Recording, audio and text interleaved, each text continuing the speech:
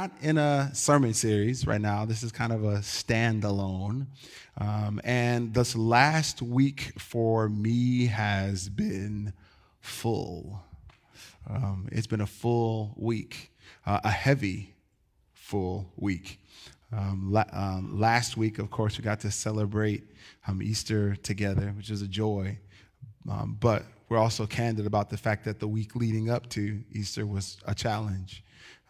And by Monday, I was gassed. I had no energy. I was exhausted on Monday. Tuesday, I was still feeling exhausted. I had a full day here and then went back home and crashed on the couch. And I hate those moments where the sleep is so good that you didn't know you were sleeping. I blinked and wait, what is this on my face? Okay. It's okay. We all have those moments. And if you haven't, listen, it's all right. You'll get there. Just keep living, right? And then Wednesday and Thursday were full of activity, and there was a funeral on Friday. Many of us know that, there was Patrick Leolia's funeral was on Friday here. And there were folks who went to that funeral.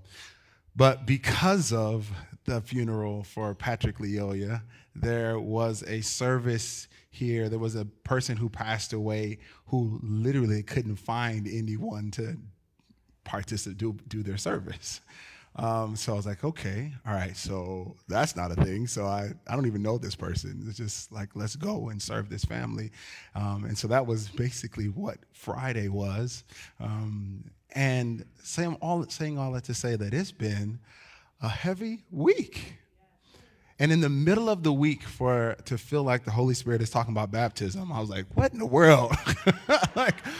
You do realize that it's heavy, Lord. But as I was praying about and planning for today, immediately I started to think about, in light of that baptism, God's love for us that saw us when we were in our stuff. So this is a reminder for some of us, right? This is not a sermon that's ooh, I've never heard that before. That's a new concept. Wow. No, it's not. We'll be in Romans chapter 5, verses 1 through 11. It's not an unfamiliar passage, but it's good for us to be reminded at times. I actually needed to be reminded of this week. And so may our hearts be encouraged and reminded. Paul is writing and he says, therefore, since we have been made right in God's sight by faith. I got arrested there at that portion of scripture. I've told you all before that there are times where I'm reading the Bible and I literally can't move forward without pausing and processing what just was said. So therefore, since we have been made right in God's sight by faith.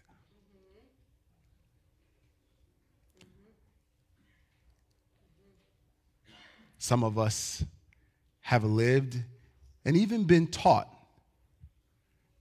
theologically that we are made right in God's sight by faith and what we do or what we don't do. You can wake up assured of your faith if you didn't sin last night.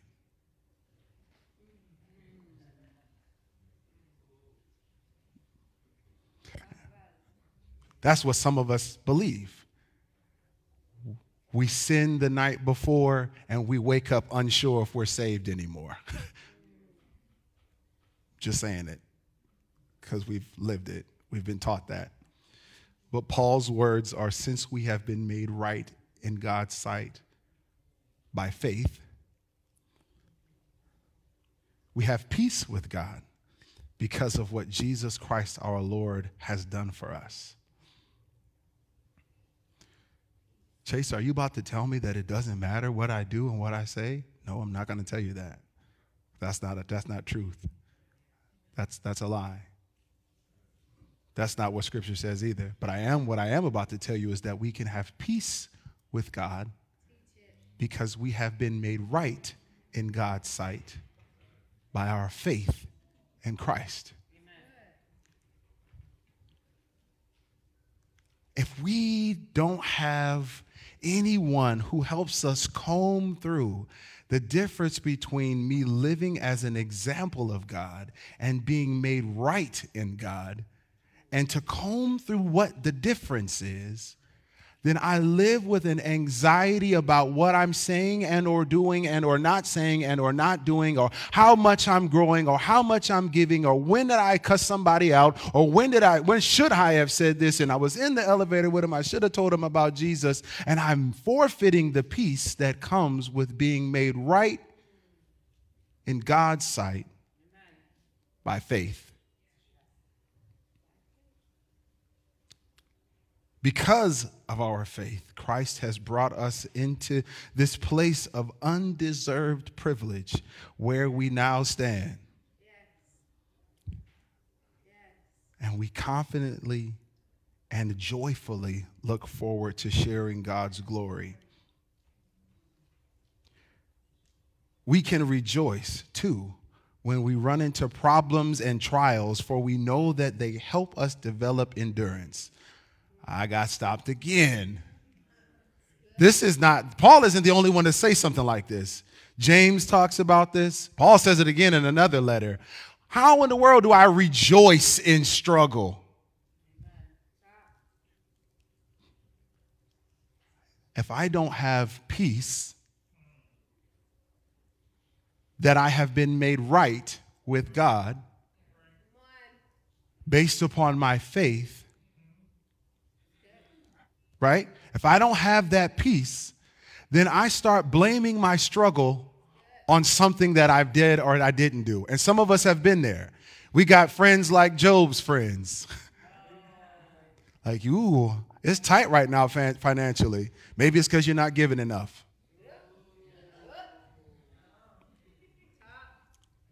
I'm only saying it because someone said it to me. You're not experiencing the favor of God the way that the other people in your life are experiencing it. Maybe you have some secret sin that you need to go and confess to the Lord. I'm not saying that we don't need to confess. I am saying, though, that we have been made right in God's sight by faith in Christ. Amen. And can have peace with God because of it. So when challenges come, I don't immediately have to start condemning myself, because not every struggle is a punishment. We can be real. Some of them is a spanking. Look, some struggles are a spanking, right? Look, we're just saying that he's a good father, and sometimes the good father needs to put us in timeout, right? But if I believe that every struggle I have is the result of some separation between the Father and I'm not even living in the peace that he's afforded me by being made right in God's sight through faith in Christ. Hopefully you catch that. I'm going to keep saying that. Because many of us have been walking with the Lord or avoiding walking with the Lord for decades because we don't feel right.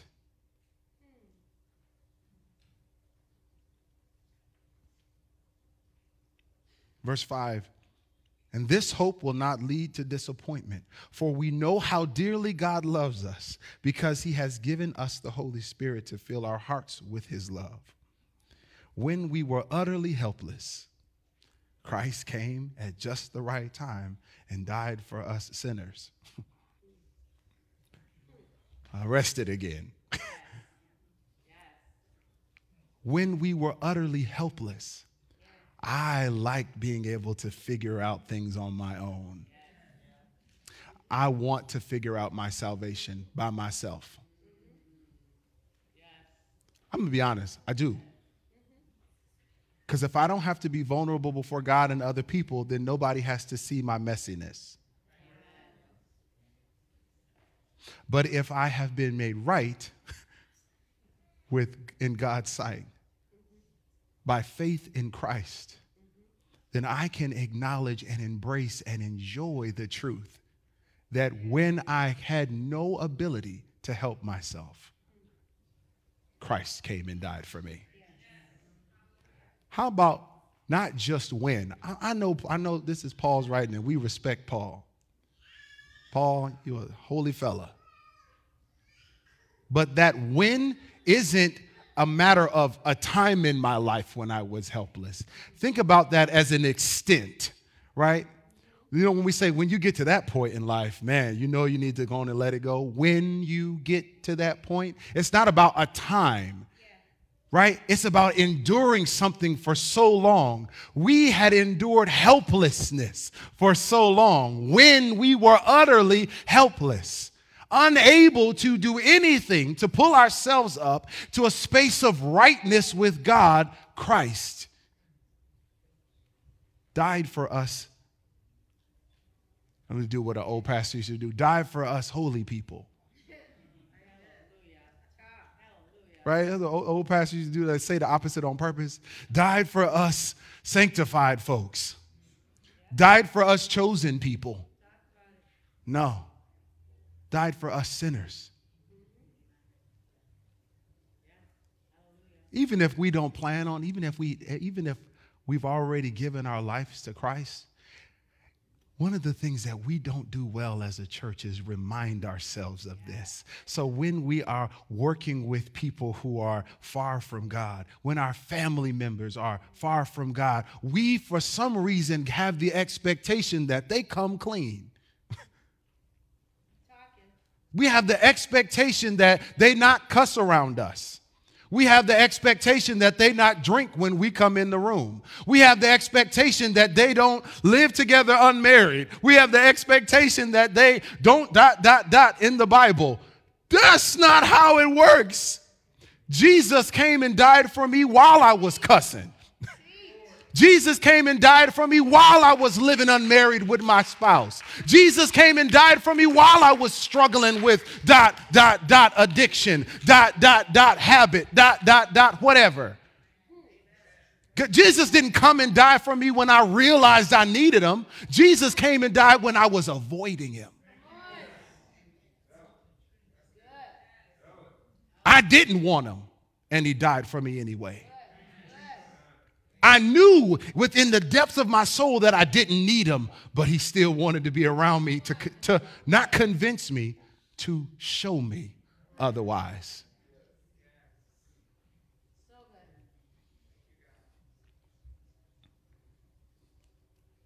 And since we have been made right in God's sight by the blood of Christ, he will certainly save us from God's condemnation.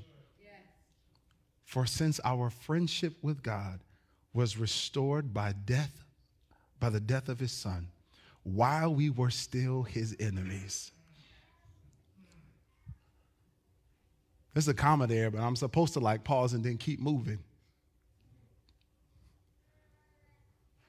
We don't always consider ourselves to be enemies of God.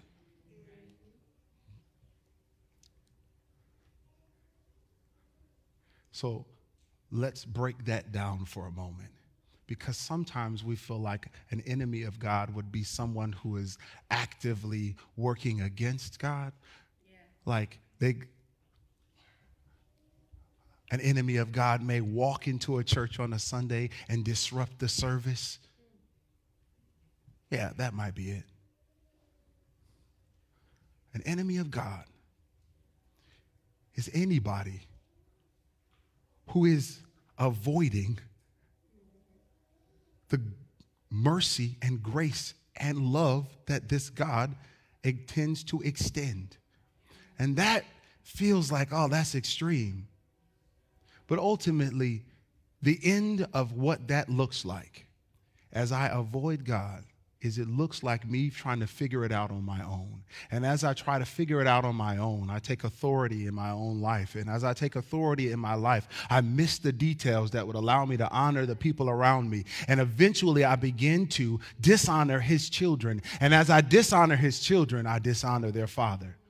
And as I dishonor their father, I'm an enemy of God. Do I have to cuss God out on a Sunday morning to be his enemy? No. All I have to do is not show a consistent concern for creation. One of the things I tell our kids, we've talked about this before, like the best way to show your mother and I that you love us is to love your siblings. There's something that's going to happen inside of me when I separate myself from God that's going to make it really difficult for me to love his creation, because they're going to get on my nerves one day.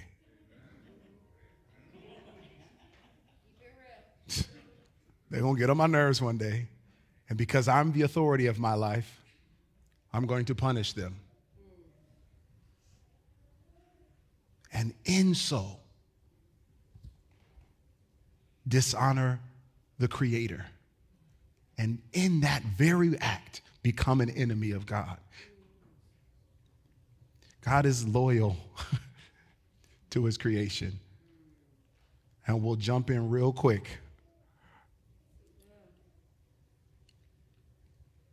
So, starting at that beginning of that verse again, for since our friendship with God was restored by the death of his Son while we were still his enemies. You thought I was going to move on, didn't you? There's a contrast there on purpose. Friendship and enemies. My friendship with this God was restored even before I said I wanted to be his friend. This is what mercy looks like. This is what mercy looks like. We will certainly be saved through the life of his Son. So now we can rejoice in our wonderful new relationship with God, because our Lord Jesus has made us friends of God. That should serve as a reminder for some of us, but also for some of us, that's new information.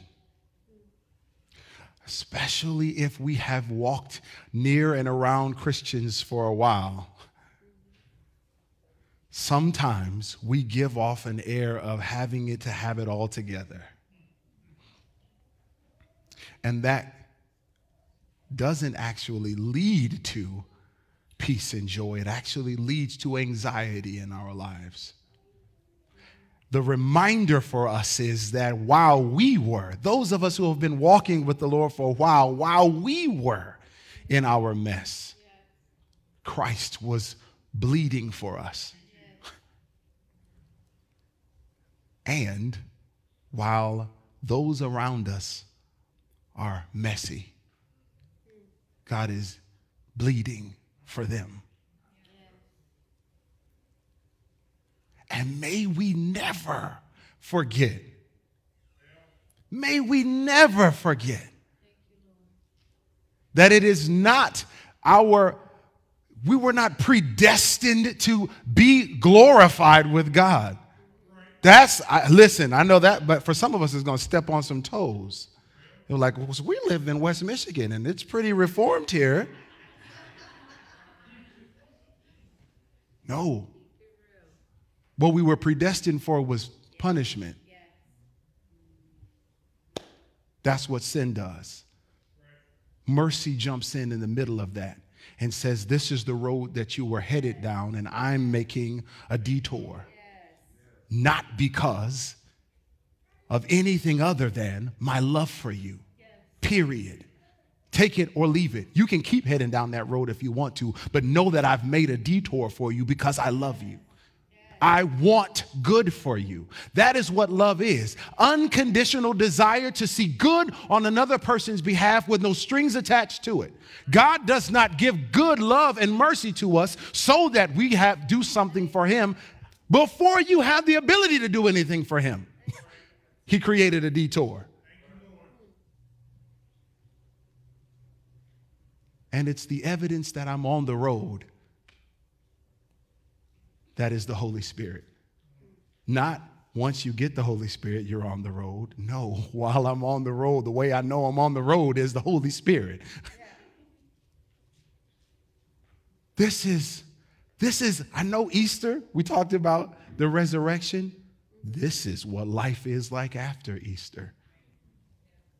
This is what the whole point of what the resurrection was for, is so that we can share with those around us who are messy, those around us who are on a road toward condemnation, that there is a God that loves them in the way they are, as you are.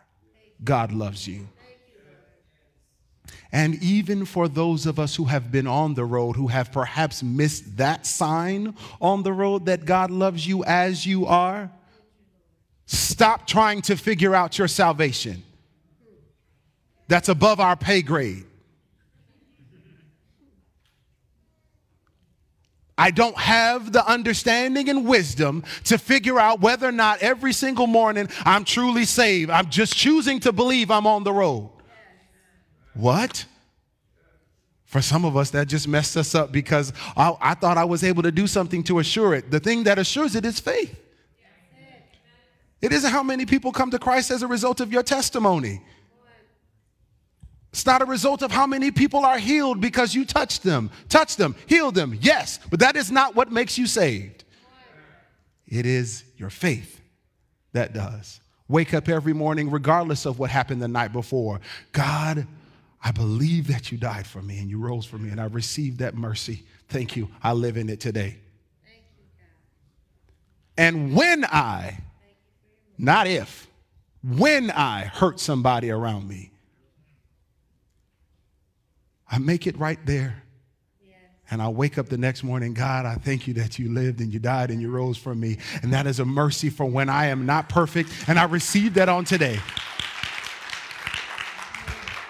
No more spiraling out of control because I was not perfect last week. Yes. Because there's nothing that I could have done anyway to be that way. And the more I surrender in faith and ride down that road with the Holy Spirit, the more I begin to see the fruit of that in my life, separate from me striving to be perfect.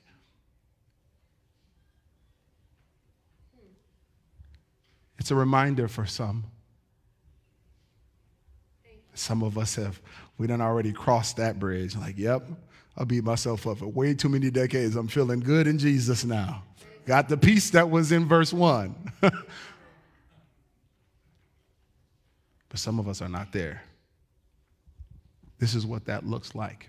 If you've been riding with the Lord for a while, you've already surrendered your life to Christ, this isn't for you. That's not what this is. You don't need to be washed by water. You've been washed in the blood. That's not what this is. But what I would encourage you to do is to receive that truth. Receive the truth that Christ did not come to condemn you. Your patterns and your habits and your issues and your trauma response is not something that keeps you from being in a right relationship with God. If you need to know a real life example of what that was, when I was struggling the most with that, I remembered Samson. You know the story, Samson and Delilah? God, if you read that, it's pretty intense. Okay, it's in Judges. But the intensity is not based upon just what was happening, what he was doing. The intensity is, this is a man that God wants to use who keeps messing up. He keeps, like, God uses him, and then he goes and sins. God uses him, and then he goes and does something else he's not supposed to do. God uses him. He goes and he hangs out with a prostitute. God uses him, and then he touches stuff he's not supposed to touch. God uses... Well, if that is God's mercy on display in the Old Testament, I don't want to live this up and down life, but let me not pretend that I'm any more or less important than Samson. If God can and will have a relationship with somebody as messy as Samson, he'll have a relationship with me too. And it won't be that I clean myself up that made him want to be with me. It will be that I stop depending upon myself. That will allow me to embrace the fact that he's already there wanting to be with me. And I'll stop running. I'll stop avoiding. So for you, this is just embrace it. God, I was messy when you found me, and I believe that you've cleaned me some. And I look forward to what it feels like to be even more clean as I continue in relationship with you. But even as I am right now, I thank you that you want to be with me. And you're not waiting until I'm perfect to speak to me. You're not waiting until I'm perfect to move in and through me. You're not waiting until I'm perfect. But even in my helplessness, God, you want me.